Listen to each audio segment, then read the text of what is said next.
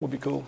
My name's Derek, campus pastor for RUF, and really thankful for you showing up as we started the new semester. It's been a long time since we've been able to do this here, and that means I forgot how hot this room is. So next week I need someone to come with a solution. I don't care what that solution is. You can remove cinder blocks, you can bring a fan. It doesn't matter to me at all. But anyway, I'm a pastor here on campus. I've been here since 2008. And along with pastoring the group, along with Callie, part of my job is to take God's Word and make it clear. Make it clear for those that want to grow in their faith. Make it clear to those who think it's a bunch of gibberish and doesn't mean anything. In RUF, we want to do both for all kinds of people. Our ultimate goal is that people would understand the love of Jesus, come to rest in it, and be changed by it. And to that end, we teach through the Bible. This semester, it's the book of Ephesians. And last week we started a series that I am calling, what am I calling it? More Than We Can Imagine. And some of you, you're brand new, so you don't really know this about me or RUF. We're a little understated. Like, we're going to have fun, but like it's not going to be a party in here. We're going to have a party out there. We'll have dance parties, we'll goof off, we'll have competition. Everything's a competition. I want to win. But like, I scarcely ever overstate or oversell things. That's just not the way I'm wired. So you may hear a title like More Than We Can Imagine and think like, that's a little out of character for you. You're like overselling this. Like, are you excited about something? And the answer is no, probably not. No, actually, this is Paul's language here in the book for what he's describing in the person of Jesus. And actually, his excitement for the good news of Jesus is such. In the first chapter, we started last week, he begins a sentence in verse 3 and ends it in verse 14. And it's not because he's a bad writer. He's actually a great writer and a very smart man. No, what happens is he begins to understand and explain to us the goodness of God's love in the person of Jesus. It's a river of truth and grace, and there's no good place to cut it off. It is just sort of a symphony of love and truth pouring out of him as he explains what this means for us. And so within this series, I'm sort of doing a little mini-series that I'm calling The New You. How do we begin to be the kind of people that we want to be, that God wants us to be? We come back to school, or we come to school thinking about the kind of people we want to be. Last week we saw how that starts with the love of Jesus. We'll continue that this week. I'm going to be reading Ephesians chapter 1, 7 to 14. Should be up there. Also, I try to make little notes. If you're a note taker, there's outlines on the sides. And feel free to follow along as I read. Ephesians 1, 7 to 14. Starting in the middle of a verse almost. In him, that's Jesus, we have redemption through his blood, the forgiveness of our trespasses, according to the riches of his grace, which he lavished upon us, in all wisdom and insight, making known to us the mystery of his will, according to his purpose, which he set forth in Christ as a plan for the fullness of time, to unite all things in him, things in heaven and things on earth.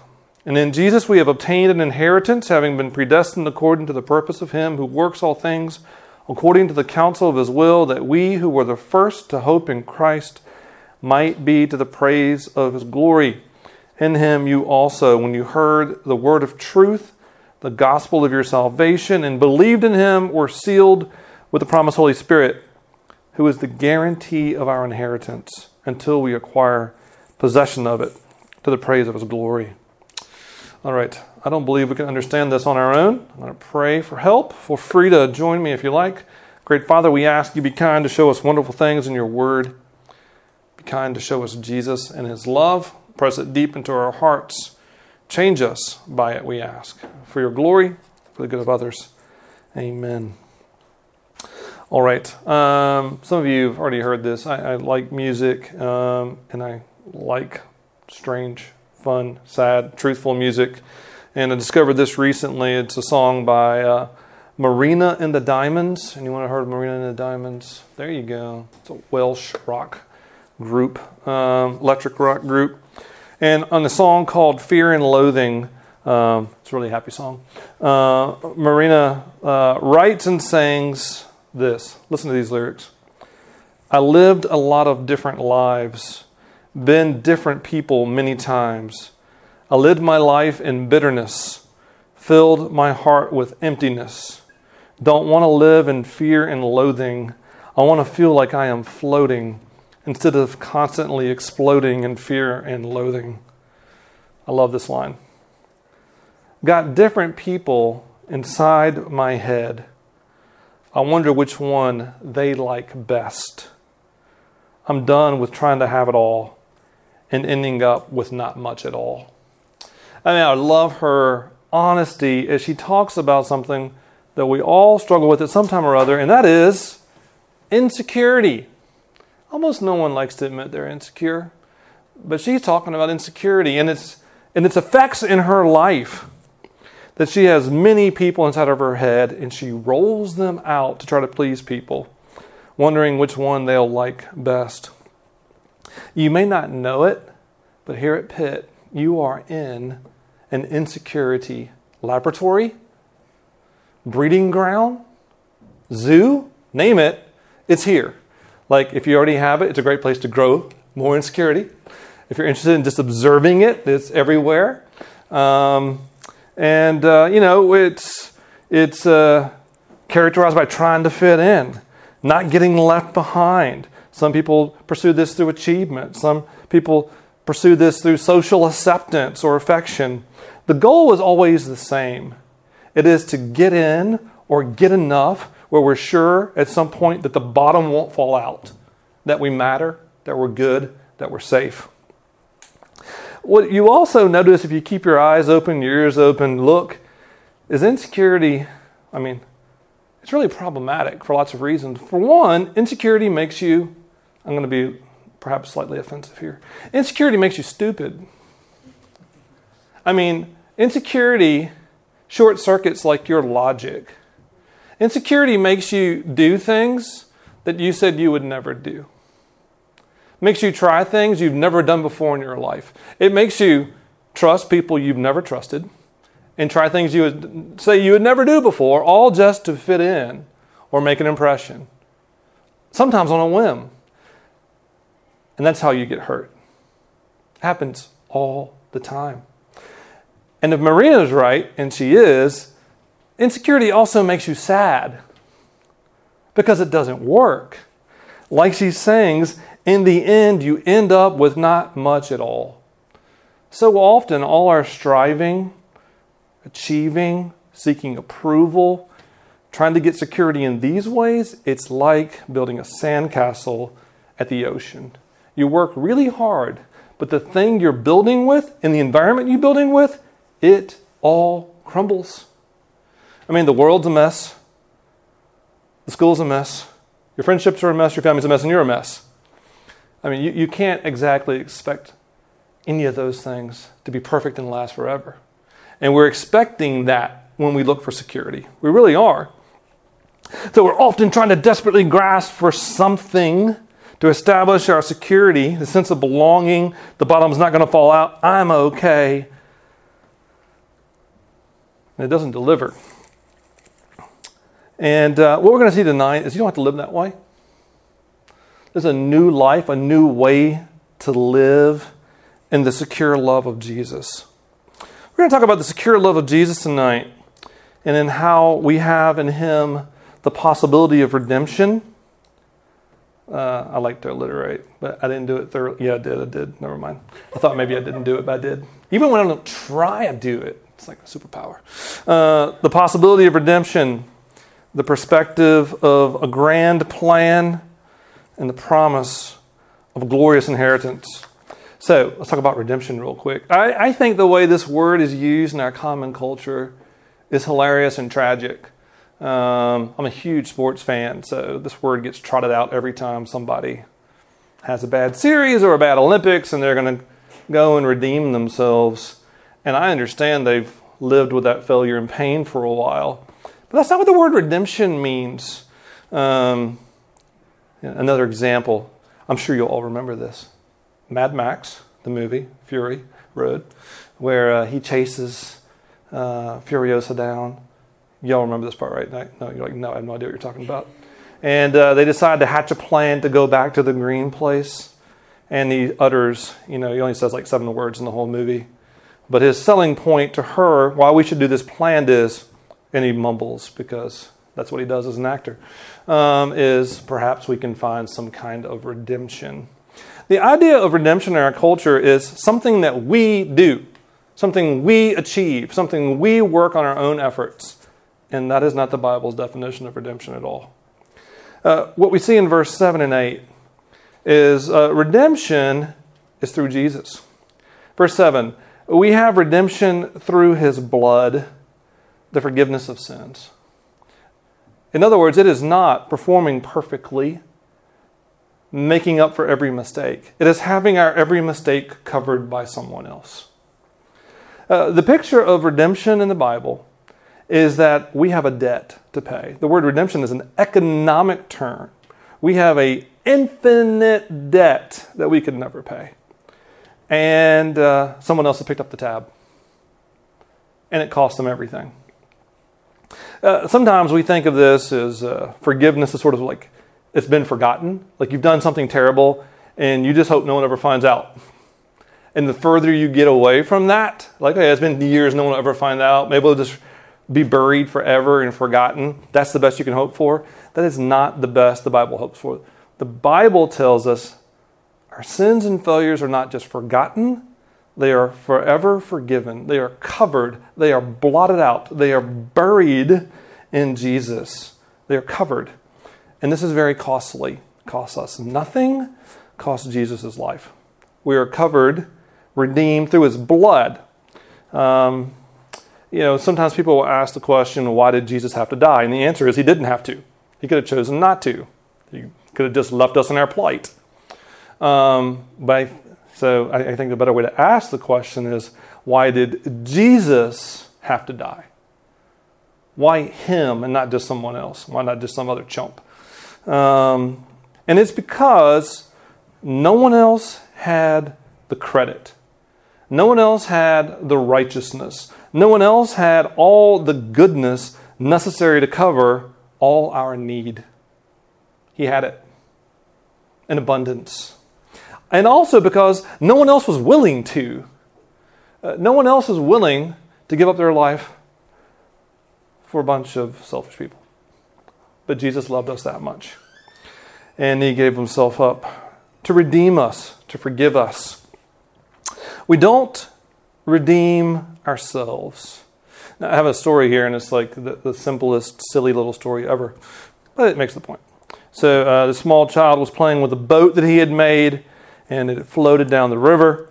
I'll make it more realistic for our modern story. There was a huge storm in Oakland, and water was running through the streets, and he lost it in a flash flood down the street. And a few days later, he sees it in the window of a store, and he goes in and talks to the store owner and says, "That's my boat." And the store owner is very kind and says, "I'm sorry, son, but someone else sold that to me. It's going to cost you." And he goes out. He works hard. He saves his money. He comes back and he buys the boat. And as he leaves, instead of being bitter that he had to buy it, he is holding it tenderly and saying, "You are twice mine. I made you, and now I bought you back."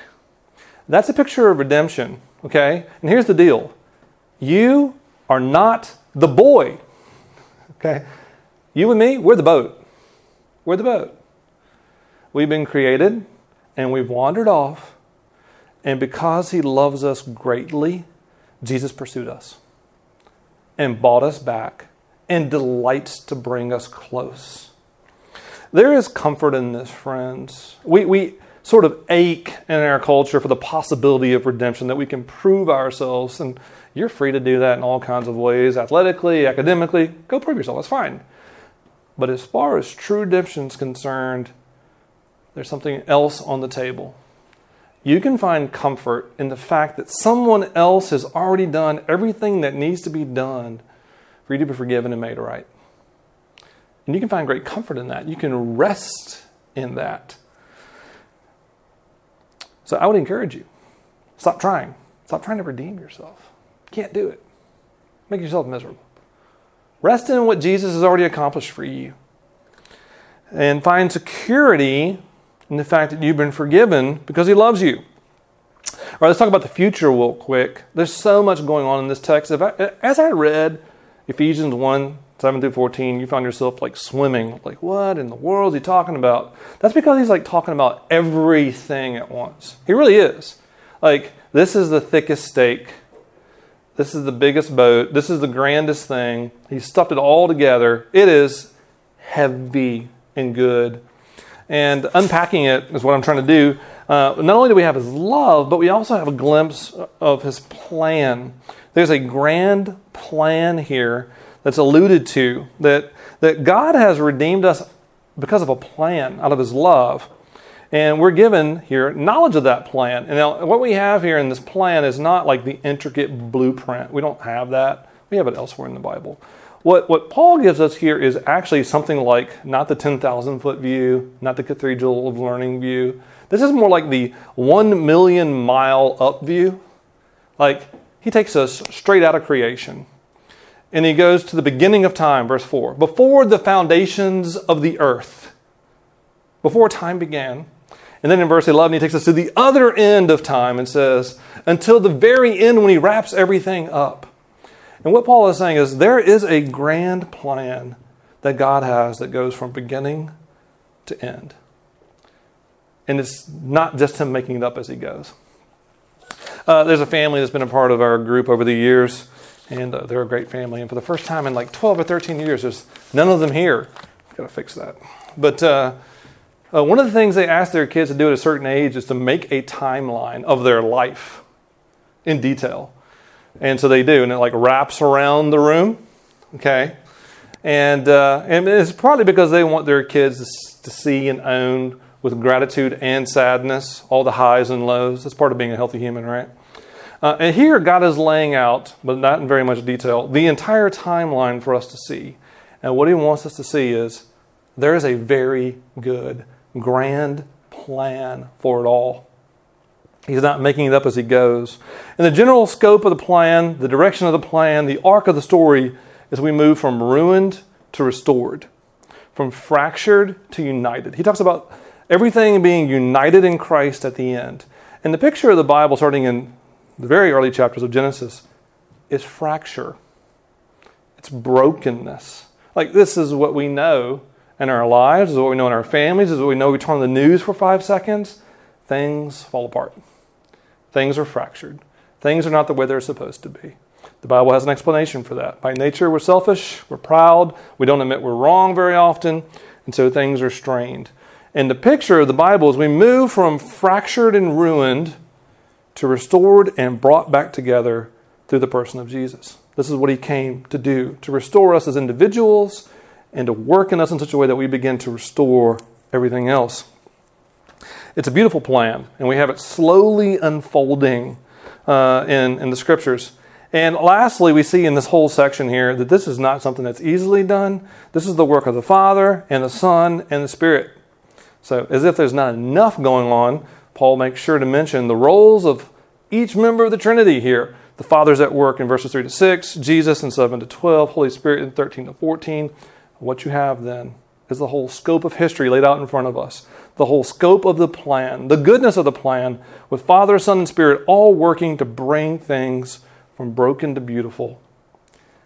And it's really important for us to hear this because I am convinced that we can grow super myopic. You know, it all becomes about my story. Like, what's going on with me, my story, how are things going to work out, what am I supposed to do, when am I going to do it, when's this going to work out for me? And, you know, part of that's necessary. You got to figure out what you're supposed to study and when you're going to get a job, and I get all that. But if we don't have a big plan in mind, then a couple things can happen. One, we can grow really cynical that there is a story. That happens in college all the time. There is no story. There is nothing to understand. There is no truth. So, why even look for it? Why even try? So, story of lots of people spiritually, somewhat even ethically in colleges, apathy. They're pretty convinced there is nothing to understand or plan, so they don't pursue it. They don't look for it.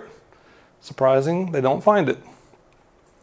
But any of us, all of us, can get so wrapped up in my story that we drown in it. We drown in the details. Everything becomes extremely important. We're freaking out over all kinds of things. And I'm not saying those things aren't important, and I want to know your story. We want to know your story and be a part of it. But it helps you to know that your story is part of a bigger plan. It's a big, beautiful plan. God's in charge. This thing's going somewhere. It's grand. It's good. He's restoring all things. It puts your life and your struggles and where you're going in perspective. And perspective is great. You know where you are. You know what's happening. This lends direction, meaning, purpose, even freedom to you in your story. And that is security. Security, knowing that this thing is going somewhere. Someone's driving the ship. This thing is actually going somewhere. The security, knowing that we're forgiven, and that someone's driving this thing, and it's going somewhere good. Lastly, a glorious inheritance. Now, you may hear the word inheritance and immediately think, old people, dead, boring. And I would challenge that by simply saying, you should go watch the movie Knives Out. Dude, movie's dope and far from boring. But anyway, you should hear the word inheritance and think life-changing promise. That's what you should think. It's possible that you're like me and your inheritance and you think, like, that's not my story. Like, there's no such thing. Or like me, like, the only thing I'm going to inherit is debt. But Paul here tells us that if you're in Jesus, you've been promised glory. There's the promise of glory. In Jesus, verse 11 and 12, you have obtained an inheritance. Like, I can honestly tell all of you, having done this for 12 years, I do not know what will happen to you in the next 4 years. I don't know if you're going to graduate. You probably will. I don't know who you're going to marry, or if you will. You probably will. I don't know what's going to happen. Like, I didn't know I was going to end up in Pittsburgh. I didn't even know what Pittsburgh was. I didn't know a blasted, not one thing about Pittsburgh. And I've been here for 13 years now. You just don't know. You can know for sure there's an inheritance of glory waiting for you. That's beautiful. That's good. And Paul writes here, not only has that promise been made, but we can wait for it. Verse 14, we can expect it until we acquire it. Jesus will finish what he started. He made that promise. He's going to bring it to fruition. He's going to give us what he promised. That there will be a time, this is the promise of glory. Like, what is that? There'll be a time when everything's the way it's supposed to be. Including you. Things restored. Things put right. Broken parts of you made right. Beautiful relationships enjoyed. That is the promise of glory. He also guarantees it. And some of you should be asking, any pre-legal folks, well, what's the difference between like a promise and a guarantee? I don't know.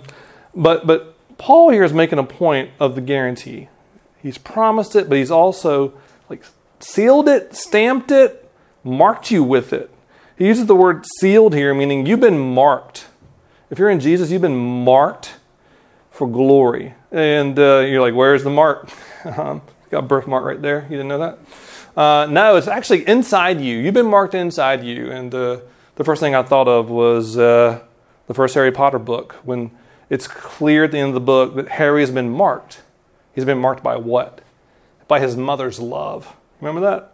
Like, it's beautiful. You can't see it. No one can see it. But he is demonstrably a different kind of human being because he's been marked by it. And if we're in Jesus, we've been marked by God. And specifically, we've been marked, it tells us, by the Holy Spirit. And that fact that he's residing in us, even when we don't feel it, is not just a mark, it's a guarantee. That's the language of Paul here. It's a guarantee that heaven, in some ways, has been dropped into you here and now, and the Holy Spirit will bring you where you belong in the end. So if you're a Christian, if you're in Jesus, you've rested in him, even when you're struggling with insecurity, even when you don't know where you belong, even if you can't figure out what in the world's going on, you already have an inheritance. You've been marked for it. You're being kept for it.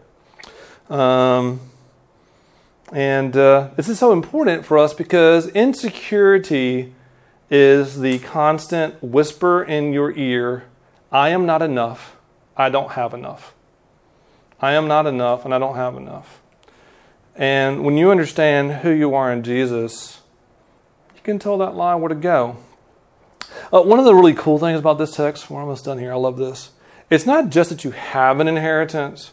I think Paul here is actually making a slightly different argument. He's actually arguing that you are an inheritance.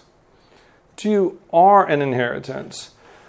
The Father chose you. The Son redeemed you, brought you into the family, marked you for himself, and will bring you into the family. You are being kept as an inheritance for the Father, a gift to Jesus. This is the way the Old Testament talks about God's people. A prized possession. The most important thing in the Father's house. That's the way God looks at his people. That's the way he looks at you. In the midst of all your insecurity, wondering if you're going to pass that test, get into that club, get on these side of these people or not, remember, you are the Father's prized possession. Nothing matters to him more. Friends, there is such security in that. You've been redeemed by him, adopted into his family, marked out by him. You're his prized possession. An old pastor friend of mine used to tell this story of he grew up in rural Tennessee. And in this town he was in, there was this older man. He always dressed fairly poorly. Everyone thought he was sort of a slightly crazy older man. He rode the city buses around, the town buses, and always seemed to forget where he was going. No one actually knew where he lived or if he had a home. But he was often on the bus, ask the bus driver, like, drop me off at the bank. And the bus driver would invariably say, which bank? There's like 7 in town. And he would say, any old bank will do. And when the guy died, they found out he was telling the truth. Any old bank would do. Because he was like a millionaire and he had money in every single bank in town. In some ways, that's us. In Jesus, we have been lavished with his love. That's his language. We have so many good gifts in him. We've been forgiven. We've been promised a future. We've been given a grand plan. We have every reason to be secure. But we forget it, and we don't dress like it, and we don't act like it sometimes. But just like this man, you've got riches everywhere you go. You can be secure here, there, anywhere because of what Jesus has done and his great love for you. Let's pray. Great Lord Jesus, we ask you be kind to take this love and press it so deep into our hearts that it